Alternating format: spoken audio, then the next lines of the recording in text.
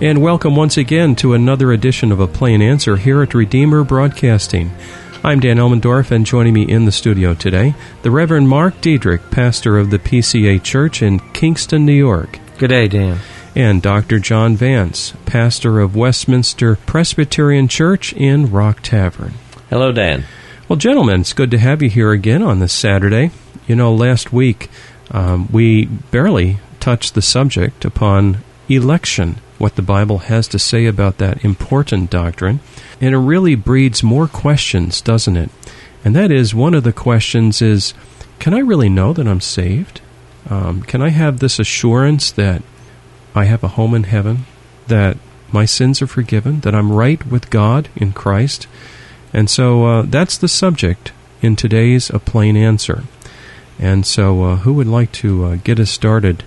It is a very good question. It arises out of several different things. One is one's own personal feeling of being good enough, but there's also a theological aspect to it, because any number of the different religions and even some Christian groups will say you cannot know. Mm-hmm. You cannot know whether you're going to heaven. I know Islam, and of course, John, you know better about Islam. You're left up in the air not knowing whether you can go into heaven unless you die in jihad. Yeah, a martyrdom. Martyrdom, yeah, and it's a good way to recruit martyrs, isn't it? Yeah. I'm afraid. Wow. Well, it is taught, too, in many of our churches. I grew up in a tradition that was never overly wanted to provide confidence that you could know that God who begun a good work in you would continue it. They could say you can know for the moment, but not the next moment or the future.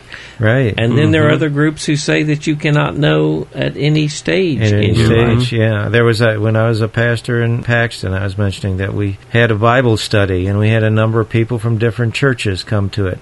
And these women, it was a women's Bible study, and it was one of my elders' wives who was teaching it, and they were starting to grow, and it got a little bit uncomfortable for the pastor of one of the other churches, and he basically got up one morning and said, on a Sunday morning, how many of you think you can know you can go to heaven? And then proceeded to tell them that they certainly could not know that they were going to heaven. Wasn't there a verse of Scripture there, a quotation of Jesus, Mark, these things have I written? Yeah. In the Gospel of John, and it's a second to the last chapter of John after the resurrection, and John writes about this, and he makes it clear. He says, and truly Jesus did many other signs in the presence of his disciples which are not written in this book. And then John goes to say, but these are written that you may believe that Jesus is the Christ, the Son of God, and that believing you may have life in his name. So there's a connection. Yes. These are written so you believe. If you believe, you have life in his name. And also, his Spirit, says the Apostle, bears witness with our spirit that we are the children of God. This is not an exception. This seems to be the norm in the Christian life, that one should have confidence that God has redeemed them or saved them in Jesus Christ. And I mean, if you look at the Apostle Paul, and here's a guy who, at the end of his life, of course, made it clear that he was the chief of sinners and had persecuted the church and all this. But what does he do in Philippians chapter 1? He says, I'm in a strait, for to me to live is Christ, to die is gain. I'm really looking forward to dying. And so he knows he's going to heaven. Now, it's not without the doctrine of perseverance. We persevere, but that too is God's grace. He keeps us in this good way. Paul also says, I press toward the mark of our high calling of God in Christ Jesus. And this is reassuring to know that we have the desire to follow the Lord in our hearts and to press toward that mark. It brings its own confidence. Can we have... I kind of know the answer, but I just want to throw it out. Can we have a assurance without being presumptuous in our approach toward God? That's a good way to put it. Are we being presumptuous? Yeah. I don't think so. Yeah. There is one verse in the Bible that almost everyone can quote. It's John 3:16, and I want you to listen to it with fresh ears, so to speak. For God so loved the world that he gave his only begotten Son. Look at that movement toward us and the love of God. He gave His only begotten Son, that whoever believes in Him should not perish, but have everlasting life. And that, to me, is a verse that we can quote and reassure ourselves that God loves us and we are in His love. That's right. Yeah, and this is the emphasis there, that God loves us so much that He sent Christ to die for us. Christ took our sins. Christ is the one who does it. That's why it's not presumptuous. Presumptuous is to say, I've done enough that God owes me. Mm-hmm. Okay. That's where you get the presumption. And I fear that we live in a society where you have a lot of presumption. Mm-hmm. Because a lot of people say, well, I'm not as bad as anyone else, and God certainly wouldn't send anyone to hell unless they're really bad. And I'm not one of those really bad ones. That's presumption. Yeah. A couple things we do when we talk that way is we've lowered the standard, of course, of what it means to be sinful in the sight of a holy God, to reassure ourselves. But the Scriptures not only would have us to remember the holiness and righteousness of God and how far we fall short, but also how great the love of God is to bridge that gap. It is not that we love Him, the Scripture says, but that He loves us. And that is the key here, looking not to our own fickle love, which ebbs and flows with our emotions, but looking unto the eternal, unchangeable Father in heaven, who gave His Son and who is constant and immutable in His love for us. And that when we believe in Him, we receive His righteousness. Yeah, I'm glad you brought that up. Imputed righteousness that we have, in that righteousness, anything less than that righteousness, we fall short of the mark. But through faith, we receive Christ's righteousness. Now, we try to make it by any other means of righteousness, it doesn't make it. Isn't that why Paul says that I might be found in Him? In Him, exactly right. And the Apostle later on says, not by works of righteousness which we have done, but according to His mercy He saved us. So it really does require a perfect righteousness, but we don't have it in us. It requires the righteousness of Christ, the Savior. Yeah. Well, I see on the clock on the wall we're up against a break, and you're listening to A Plain Answer here at Redeemer Broadcasting. Today in the studio is the Reverend Mark Diedrich and Dr. John Vance. I'm Dan Elmendorf. Stay with us now. We'll be right back. The storms may rage, the winds may blow, cares of life come against my soul.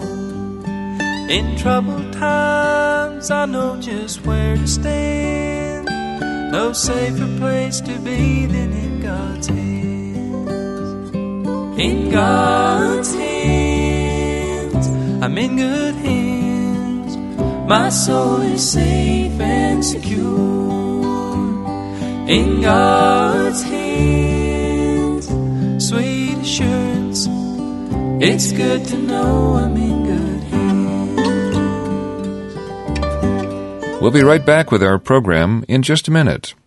Now, a reminder that your gifts to this ministry enable us to bring you thoughtful, Christ-centered programming 24 hours a day. Would you prayerfully consider helping us with a tax-deductible gift this month? Redeemer Broadcasting is a 501c3 not-for-profit broadcast ministry. We're entirely listener-supported and have no advertisements. If you would like to help support us this month, and perhaps in the future, our mailing address is Redeemer Broadcasting, Post Office Box 1520, Olive Bridge, New York, 12461. Once again, Redeemer Broadcasting, Post Office Box 1520, Olive Bridge, New York, 12461. Stay with us now for the second half of our program. In God's hands, I'm in good hands, my soul is safe and secure. In God's hands, sweet assurance, it's good to know I'm in good hands. It's good to know I'm in good hands. And welcome back. You're tuned to A Plain Answer here at Redeemer Broadcasting. I'm Dan Elmendorf, and joining me in the studio today, the Reverend Mark Diedrich, pastor of the PCA Church in Kingston, New York, and Dr. John Vance, pastor of Westminster Presbyterian Church in Rock Tavern.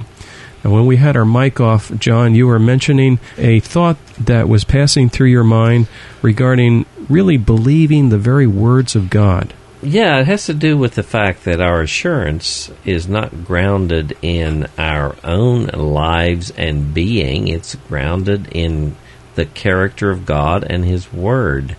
You know, where I grew up, and I'm a little older than maybe some of the listeners, when a person says, you know, I give you my word, they were saying something about themselves, and worst thing you could ever call someone, I think, when I was growing up, is you're a liar. Yeah.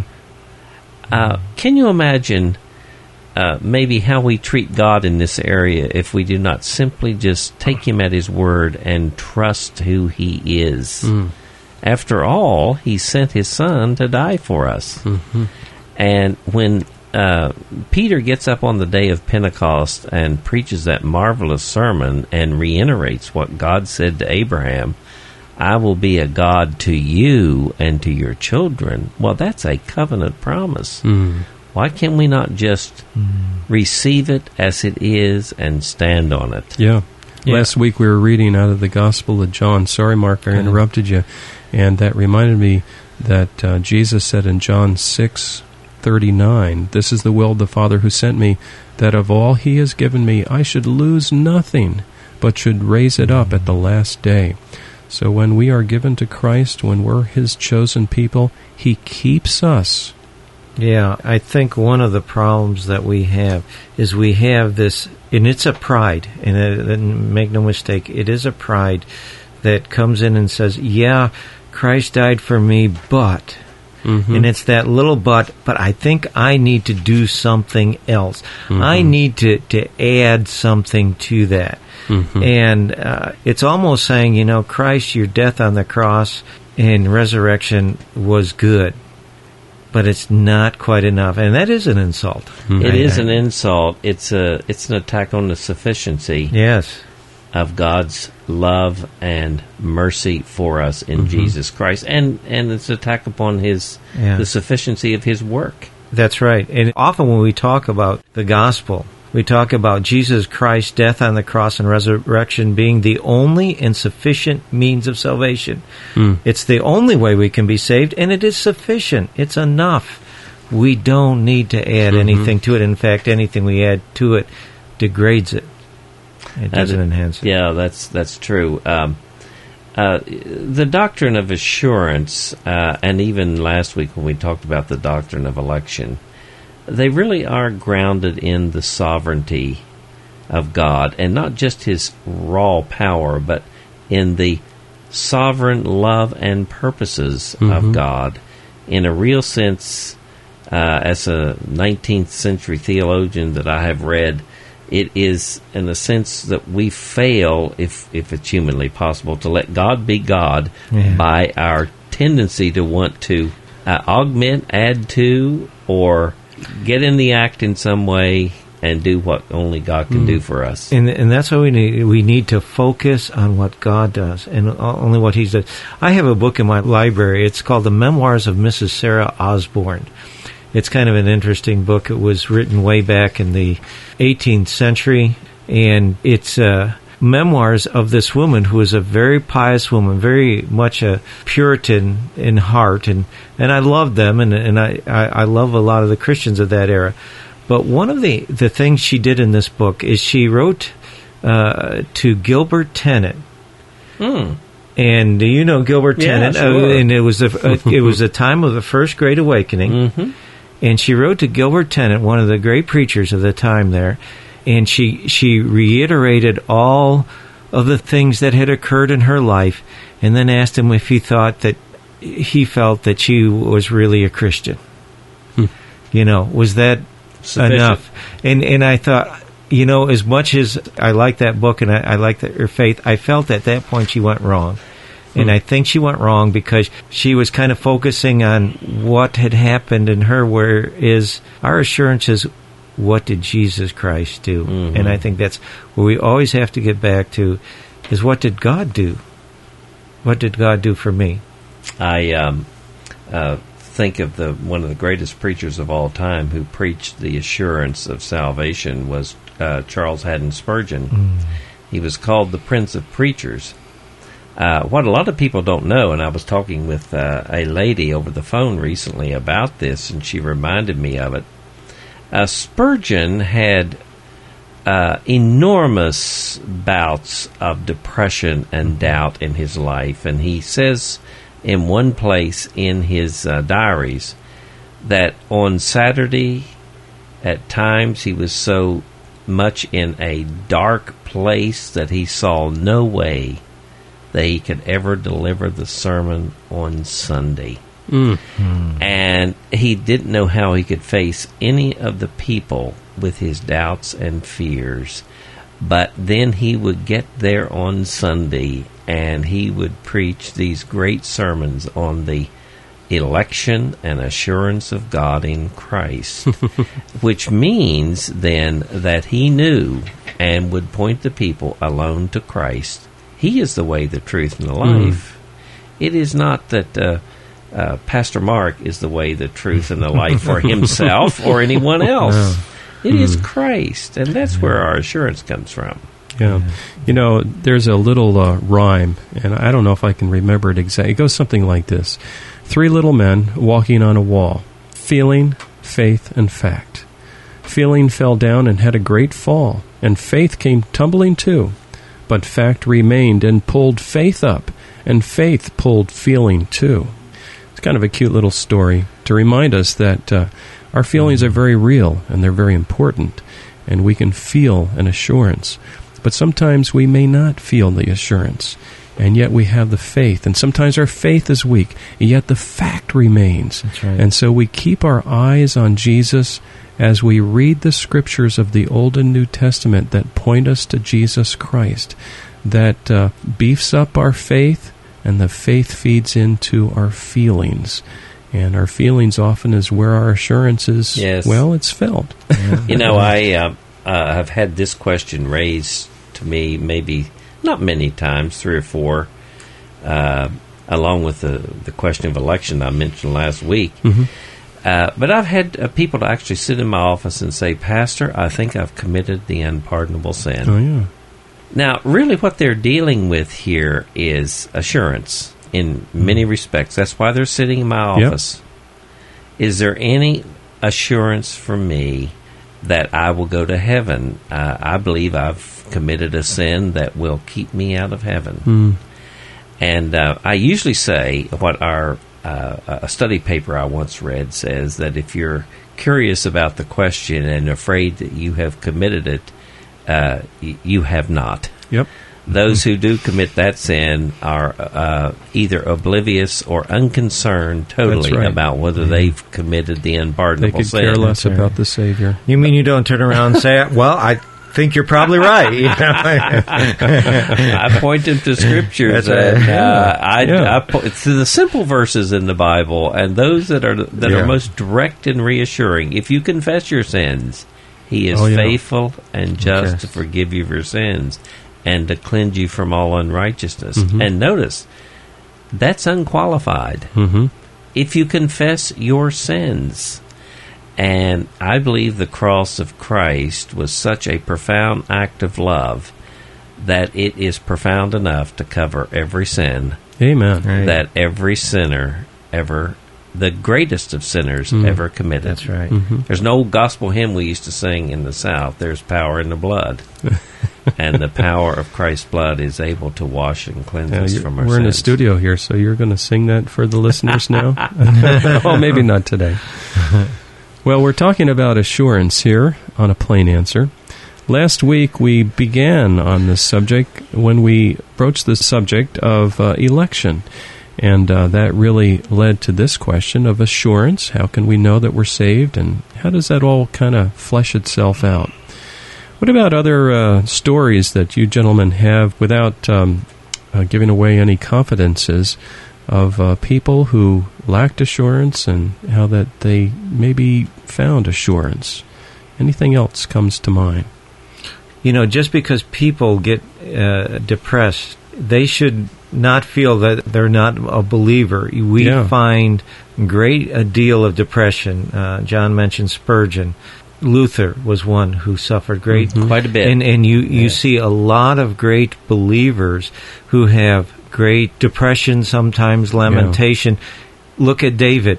If you look at some of the Psalms, you'd have to come to the conclusion, here's a man who's in a great deal of depression. Yes, no question. And I don't think there's anything wrong with that in one sense. You do get depressed when you're confronted with your own sins, and David had many, just as we all do. He should have been depressed with all. You look at his family. And there was a lot. And some of the Psalms are lamentation. We've got to understand that's part of the Christian life.